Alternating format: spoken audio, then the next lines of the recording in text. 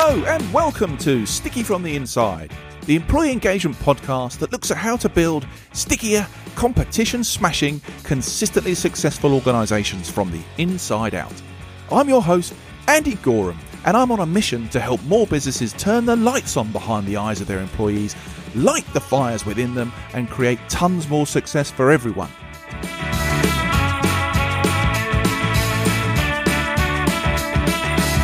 This podcast is for all those who believe that's something worth going after and would like a little help and guidance in achieving that. Each episode, we dive into the topics that can help create what I call stickier businesses. The sort of businesses where people thrive and love to work, and where more customers stay with you and recommend you to others because they love what you do and why you do it. So, if you want to take the tricky out of being sticky, listen on. Right. So what makes a really high-performing team? It's a question that has produced many theories over the years in life, sport, and business, as we all seek to build and be a part of a unit that seems to just smash its goals with consummate ease and get stronger with every challenge it faces. But what does it feel like to be part of such a team? What does it do for you? What does it do to you? Do you even notice any of that, or does it just feel natural? Now, there's always going to be tons of work behind the scenes to get to that point. So what are the secrets to unlocking the potential of not just an individual, but a collective? Well, with me today is someone incredibly well qualified to help us understand the whole high-performing team thing. Look, I've been lucky enough to work with him for the last 2 or 3 years now, and I consider him a good friend too. You'll probably best know him for his international sporting prowess, playing rugby for Leicester Tigers in England, where he's still the all-time leading try scorer for his country, and of course, the British and Irish Lions. It's Rory Underwood. But there's a lot more team credential Rory has that you might not be aware of. Rory has a military background of 18 years experience of flying fast jets with the RAF. That's compared to 12 playing international rugby. And over 10 years ago now, he established his company, Wingman. Did you see what he did there? Where he and the team work with a variety of businesses varying in size and sector, helping them to achieve their high-performance team goals. So who better to talk to on the topic of high-performing teams than Rory? Hey, Rory, welcome to the show. All right, how are you? I'm all right, my friend. I'm all right. Good. High-performing teams. Well, there you go. Who'd have thought maybe a couple of years or so ago, I'd be sitting on a podcast talking to someone I call a mate, Rory Underwood. How cool's that? Well, yeah, I like to think it's very cool, but it's an interesting journey and interesting times. So what's taking up your focus right now, Rory? What are the sort of things that you're working on and helping businesses with? Well, there's two things. It's like anything else. I'm trying to help businesses. I'm trying to help businesses get the understanding, as you mentioned in your introduction, about what is. There's a lot of work done on high-performance individuals, but then there's high-performance team, and then obviously you've got teams within organizations. So how do you get a high-performance organization? But of course, like anything else, I am a company. And so in my own role as a business, it's been 12 years and going stronger, even after the interesting small, inverted commas, blip that we just had the last 2 years. But coming out of it, we're in this process of growing the business. I've had a couple of people come and join the business. It's a very exciting time. So in both the same way of what I love about doing my job, there's two words I tend to think about myself. I think of myself as a team builder, which to some people might seem a bit simplistic, but fundamentally, how do I build groups of individuals together to come to be a high-performance team? I'm a team builder. I have no problem with that. Whilst at the same time, I'm a problem solver. Right. So there are a lot of, in all your time in the corporate world, as well as the time you're enjoying doing the work you're doing now, Andy, you go into organizations, and whilst you see a lot of similar things they need to do to them, they all have the little nuances and differences and personalities and makeup and geographically split or whatever. So all those different things, you can have your core sort of, I need to do this, but how I do it, I need to think about the best way of applying all the skill, experience and knowledge, etc., into helping that business go through any growing pains they're going through. And it's the same for us. You've been involved with our journey for the last 2-3 years, as you mentioned, and it's been an interesting journey, hasn't it? It's been some ups and downs along the way, as a lot of people will know from the last couple of years.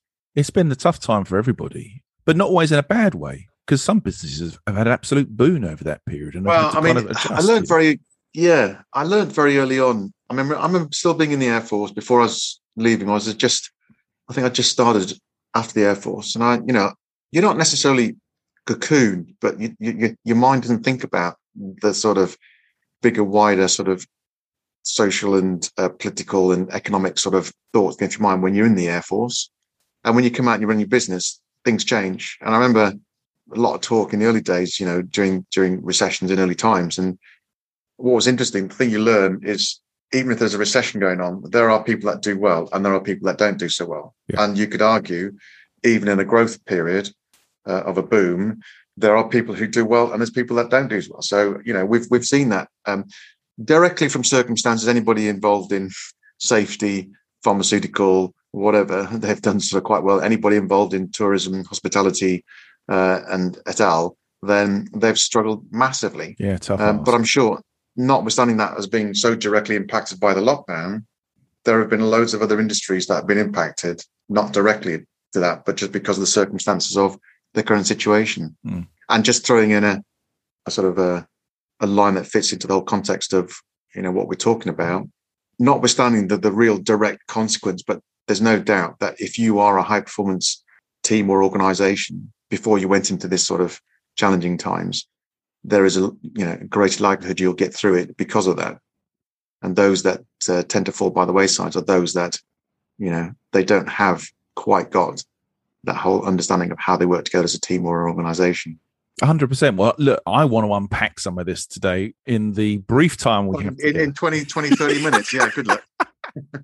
Yeah, well, we love a challenge, mate. We love a challenge. I'm going to try and unpack this. We'll go on a little bit of a journey. And so for me, the great thing about your perspective, and I think it is a unique perspective, is that you have experience of high-performing teams across elite sport, the military, and a great deal of time in a whole range of business sectors, right? Yeah. So being the basic linear Quins fan that I am going to break. Fair play to you guys. Congratulations. Where it's due. Thank you very much. Having won it last year, and great respect. Yes, how did that stick in the throat as a Tigers boy, or did that you managed to do sharing the love? Tigers over the time. We've had our highs. We're down the low, and I know Quins. You had your few lows, but celebrate it where it's due. And the way you won your semi-final and the final, fair play. Amazing times for a fan. Just tremendous thing. But just on the side there, the first 6 months of that season, the first half season, every single Quins supporter would have recognised that you were not a high performance team. 100%. 100%. And yet, it's interesting. Was it just because Paul Gastard? What was it about the chemistry of the coaches and the players that when that one change happened at Christmas time, I think roughly Christmas time, and then how you transformed the rest of that season? Incredible. I wrote a piece on LinkedIn about something Joe Marler said after the final. And there was a brilliant bit on the telly that sort of honed in on him as we're walking towards a line out. We were trying a bit down. And he's just shouting or saying the word firmly, believe. And in his interview, and I thought that was brilliant, right, after the result. And then in the interview afterwards, he said something, and I'll get it a little bit wrong, but he said something, we just started to believe in who we wanted to be. And so I think, and I think Danny Kerr said something similar on another podcast, is that the belief in them understanding what they wanted to be and how they wanted to play, and everybody buying into that and it being authentic, just released something in them as a collective. I think they were trying to be force fitted into a mold that didn't fit them. They couldn't express themselves. And you've been on our journey. Where that comes. That is very much around the powers that be. So the coaching staff, they got together, worked out what it was, the senior players, and they created the right environment for them to be able to express themselves. Yeah, they created a high performance environment. So, the whole context of what we're going to be talking about is that sense of stifling people's potential. you're not allowing people to be able to express themselves. I don't mean doing whatever hell they like, No. but express themselves for the job they need to do and being part of a team. So how do you get the best out of individuals? How do you release that potential? And how do you release the potential of teams such that they're enabled to, maximize all that effort into producing what you need to do to try and become a high performance environment in the team? 100%, mate. So look, I'm going to start with the obvious bit. I'm going to start with you and your time in elite sport, right? I've got to try not to geek out too much in this area, but what did it feel like, right, being part of an elite team when they were totally on their game? I mean, that England team that you played in the main, steamrolled everybody that was in their path at times. And so, what did it feel like inside that team? Just trying to help us understand that. Yeah, no, it is. I mean, but people will resonate with this because pretty much everybody will have some example of it. It may have been very glimpsed and short-lived or whatever, and some will have had more of it. But for me, I sometimes describe it as effortless. There seems to be no effort into doing all the different things you need to do to try and do it because it just happens. You know, the stuff you talked about with regards to Quinn's, that belief. There was that. We had a belief. Now, to certain people, when you have a very strong belief and you're very confident in your own self as an individual and as a team, of course, how does that come across to other people? It's not very far a step for that to become across as arrogance. Yeah. But of course, in your own mindset of the way you are within the team, it just seems as if because everybody's on the same wavelength, everybody's, stealing a military term, same way, same day, there's less effort having to be put in to sort out all the stuff that's causing problems. So therefore it's effortless. That's the sort of sense. It just seems that everybody thinks the same way, believes the same way, is going in the same direction, all committed to that shared purpose. And everybody's driving towards it, as opposed to not sure what the shared purpose is. And so going off in different directions, which then everybody has to put some extra effort in to try and work out what it is, how we do it, and all that sort of stuff. Does that make sense? Yeah, 100%. And so what are I'm guessing the coaches and the senior players, what is it that they're doing then to create that vision, instill that belief? What's going on behind the scenes? You think back to that. Take us back to the smell of mud and deep heat in the changing room at Twickenham. What's going on? There's no mud there. Goodness me, Twickenham. There's no mud. The cracking pitch. Yeah. There may have been Rotherham on a February afternoon or something like that, but Yeah, that's a great insight in itself. Yeah, the pitch is too clean for mud. Love that. So I mentioned the word already.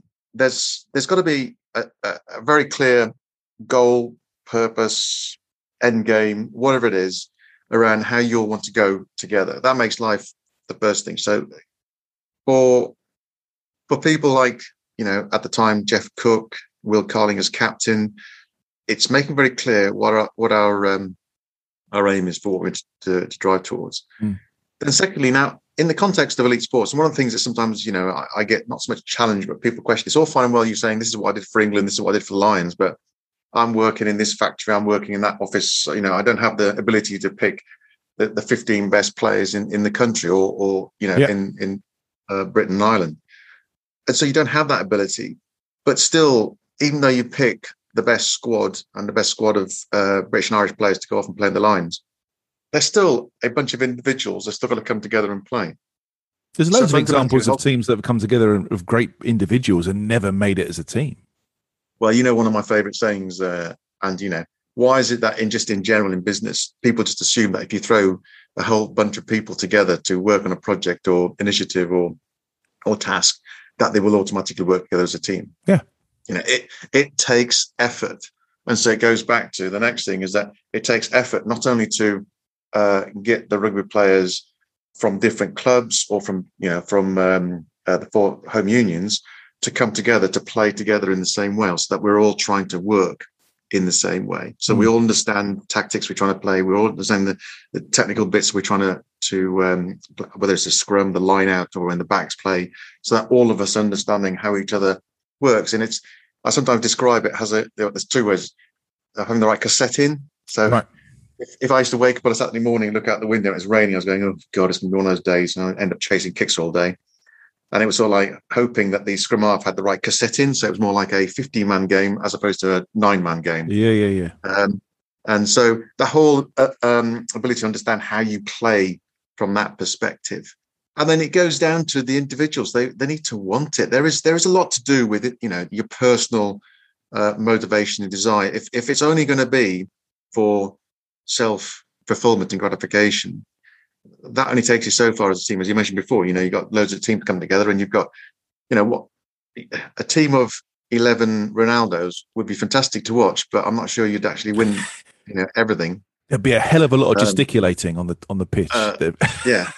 Lots of people in the sort of attacking penalty box trying to score a goal. Yeah. But you go back to there's always examples. You've got situations where you get star players in the right place, brilliant. But you also got lots of examples of teams that have won things that have got no star players in the team, but they've been an excellent team. Obviously, more recently, you've seen the likes of Leicester City winning the league. Yeah. Yes, they have got some good players in that team. That's not decrying them as not good individual players, but in the context of how many of them were international players, a handful.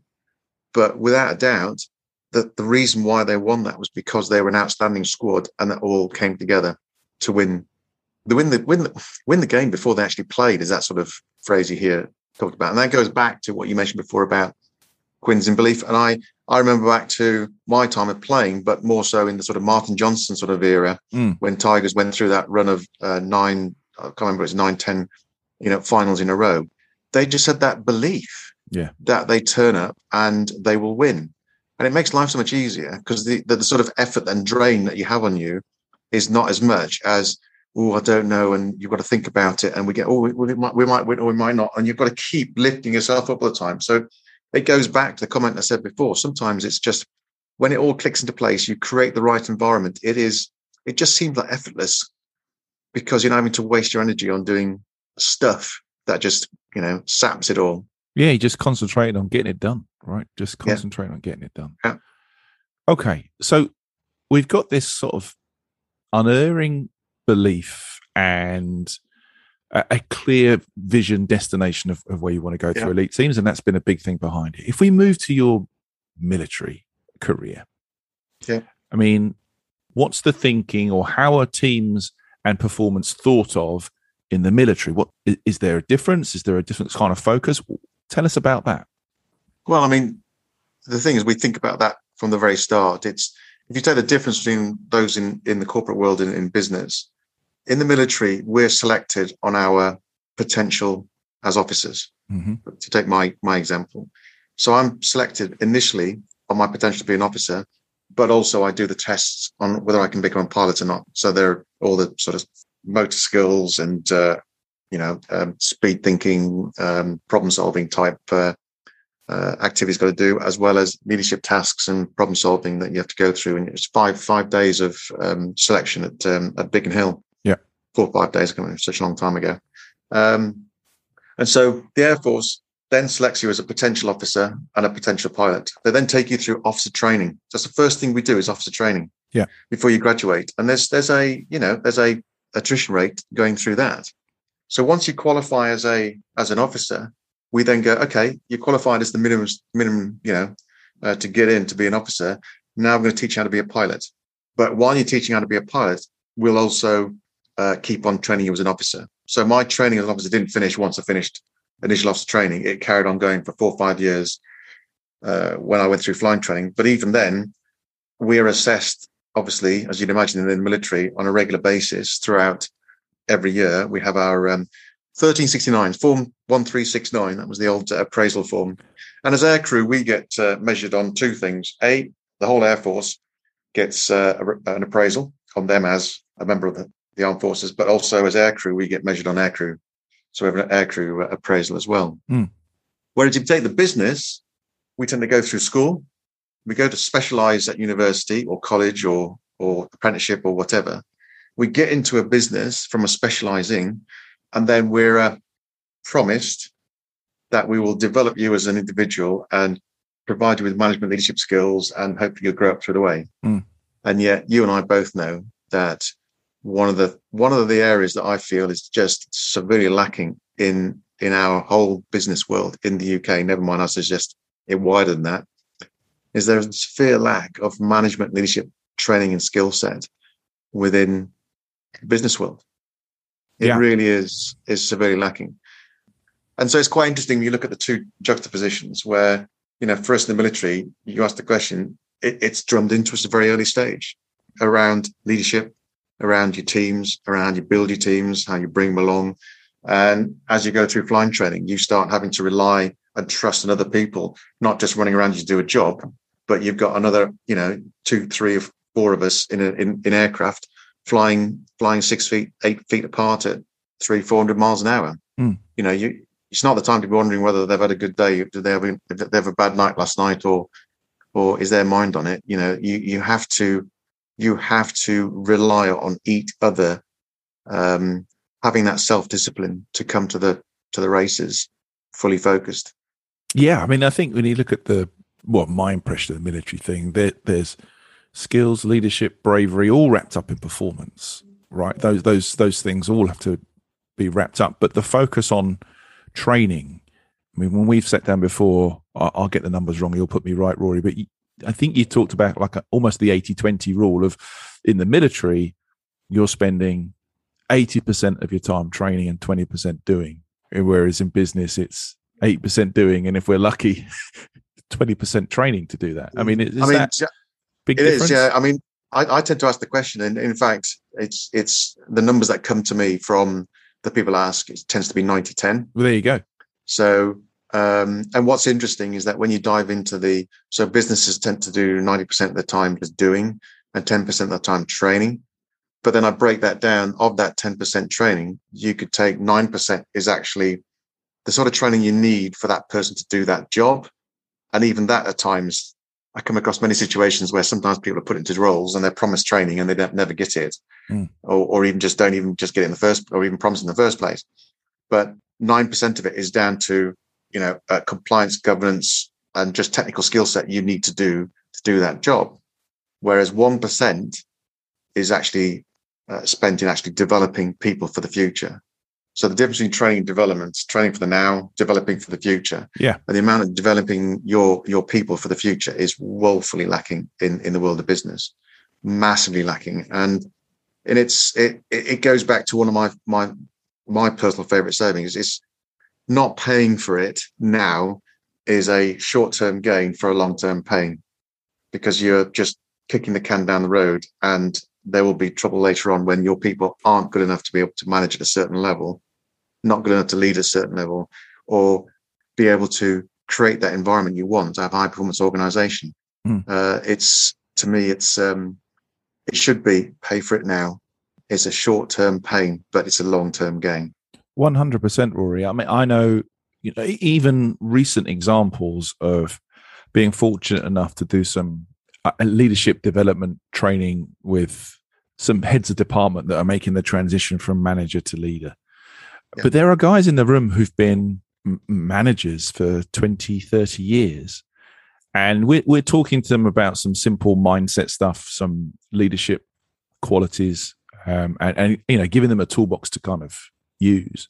And it's sad and heartening at the same time when you've got people who've been doing this for 20, 30 years, sitting there almost gobsmacked, going, why did no one tell me this 20 or 30 years ago? I feel like I've wasted 20 years. I feel like I now understand why I'm not getting anything out of people, because I was acting like a cave manager before, or whatever it was. Why didn't no one tell me this stuff? So I'm 100% in agreement with you, not just because it's one of the things I love doing, but I think people are woefully unprepared for people leadership, and particularly development in what skills it takes. We get promoted on the skill of doing a job before, not necessarily on our capability to manage, motivate, and develop people. And that's I agree with you. It's a massive mistake. I mean, if you take the archetypal sort of example, which has been around for a while, but it's the old adage, the best salesman doesn't make the best sales manager.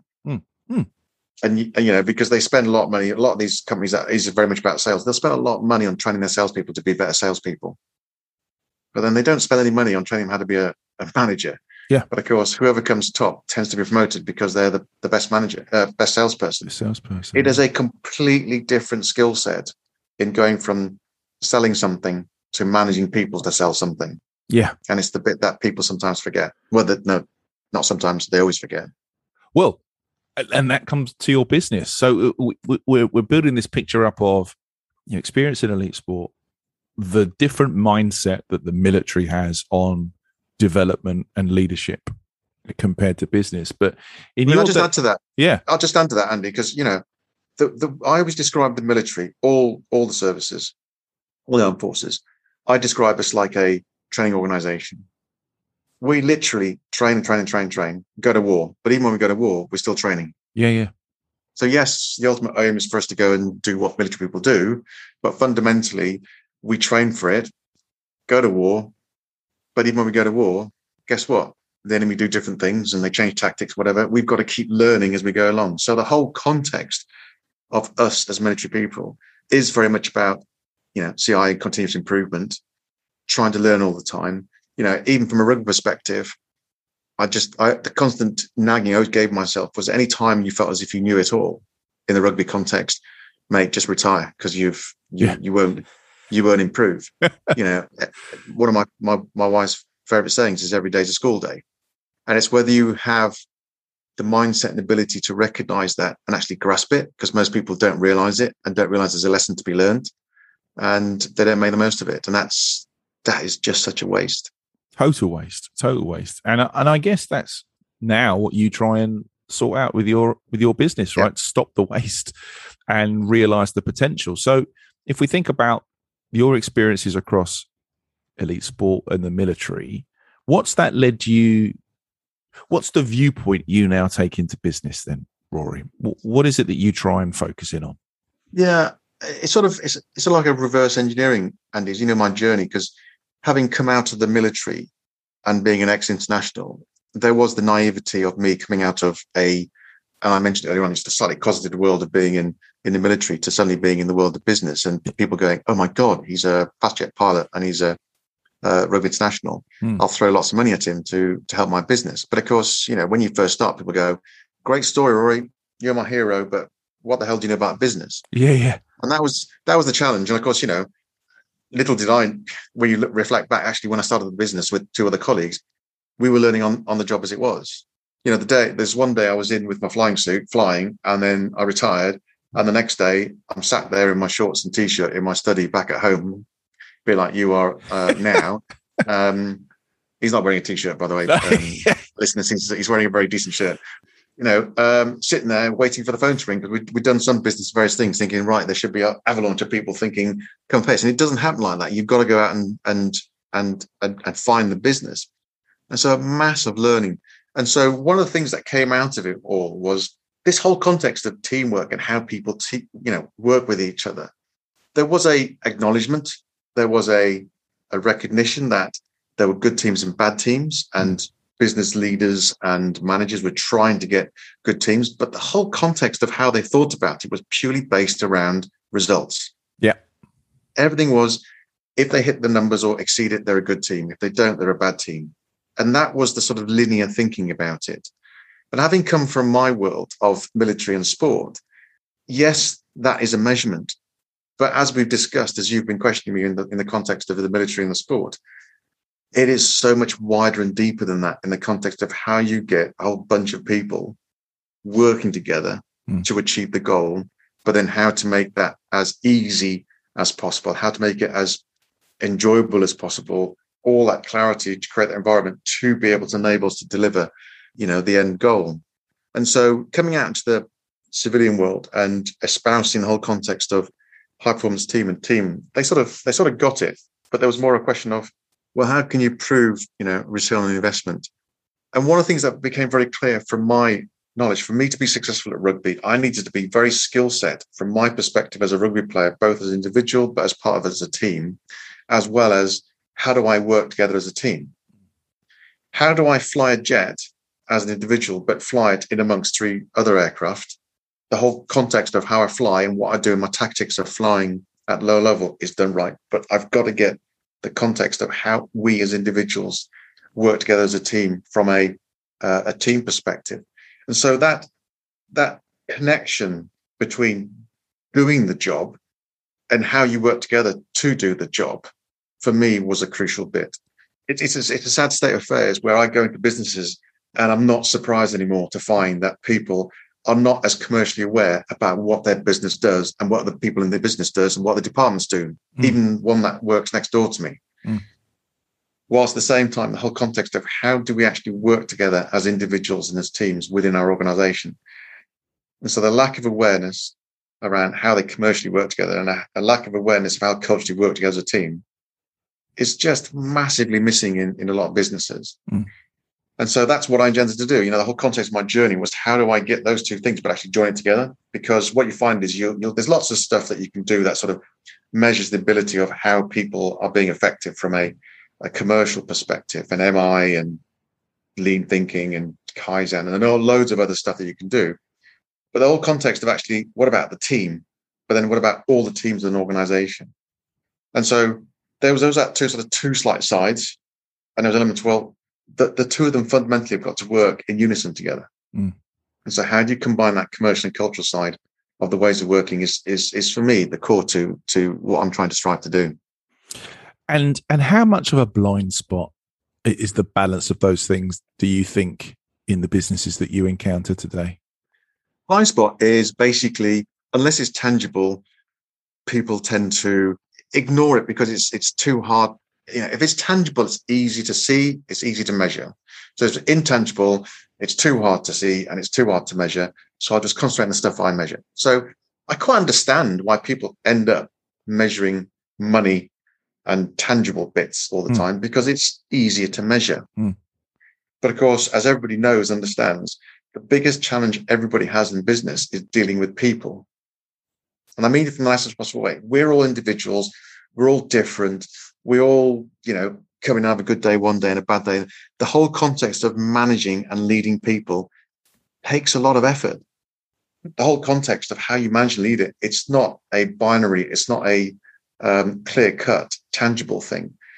You can do the best skills and you use all the stuff that you've learned around how you lead and manage on one day, and it may be brilliant. But another day, because of the nuances of how we as individuals and the psychology of it all change slightly, could not be the best day possible either. Yeah. So therein lies the challenges. And so that's the reason why that blind spot is, it's easy to look at the commercial side of things because it's just easy to manage and measure. And it's harder to manage and measure. I'm talking about people. Yeah. When they all do their jobs and they all work brilliantly, it's an easy job. Sure. Managing, leading people that perform and doing well and have no problems, it's a fantastic job. When things start going wrong, you've got to manage it. That's when you earn your big bucks as managers and leaders. And unfortunately, it goes back to comments I said before. When you have managers and leaders who've never, ever been trained, when things go wrong, they have no idea how to do it. They rest on their, as I say, the largest university in the world is called the Osmosis University. And, people just pick up things as they go along. And of course, it depends on their determination of whether it's good or not, is whether it seems to work or not, as opposed to whether it is effective or not. So therefore, the number of people who pick up bad habits and bad behaviors is wide scale. I think it's the biggest problem, the whole learning from the guy before. In some ways, if you get a good boss, then it's not a problem. That's the secret, isn't it? Right? If we all had good bosses, everything would be brilliant. 100%. But it's not that easy. No. We said at the start of this that it would be futile to try and cover the whole of what's behind a high-performing team in 30, 40 minutes. And, it's been a futile attempt, but it's been interesting to try and scratch the surface of it. But in my podcast, Rory, I try and summarize stuff. I have this thing called sticky notes where I look for 3 pieces of advice that people can take away from listening today and start making a difference back at the ranch. Okay. So on this context of trying to get under the skin and produce a high performance team or an environment that can create a high performing team, can you leave behind 3 sticky notes that would give people some hints and tips on how to do that, my friend? Well, yeah, I mean, pick 3 out of lots. It's just quite a difficult one, really. First one is seek to understand before being understood. I think I sort of picked up from Stephen Covey, I think, but I'm just suspect in some way, shape, or form, it's been in some sort of form for a long, long time. It all comes back to Covey. Everything does. Yeah, it does. Everything does tend to do. He's the god of everything. So when you think about it from a management point of view, the number of times I've come across people who they see evidence or they see some facts. Well, they see things happening, and they straight away assume this, and this, and they just pile in and manage and lead in that certain way. So many examples after I've gone through the whole context of running our programs and workshops and various things. The number of people come back and went, I went in there to go and sack that person, but actually I tried to find out why they were acting and behaving in that way. And actually it wasn't their fault. It was this or that or whatever. And actually I've realized I need to do more with them to do this, and this. And so the amount of evidence, anecdotal evidence that keeps coming back all the time is that try and understand the other person, the other teams, the other whatever situation, and understand it first before you try and put your perspective on things. And I think it can apply to anything in life, never mind just things that happen in business. We're so quick to go and give our thought onto something. And of course, if you take the whole context of how do we learn, how do we broaden our horizons, how do we better increase our knowledge and expertise, it is finding out more about other stuff before we impart. Because if all we do is just transmit all the time, you never heard. And it's the same old thing. You've got 2 ears, 1 mouth. Think about that as a ratio. Exactly. Good one. Great first sticky note, mate. What would you put on your second sticky note?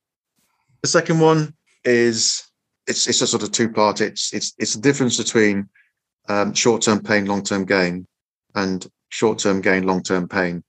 A lot of decisions that managers and leaders make tend to be, it's quicker and easier to do something now and sort it out now. So just give away or make it easier or whatever, rather than doing a decision that causes pain in the context of resource, money, time, effort, whatever.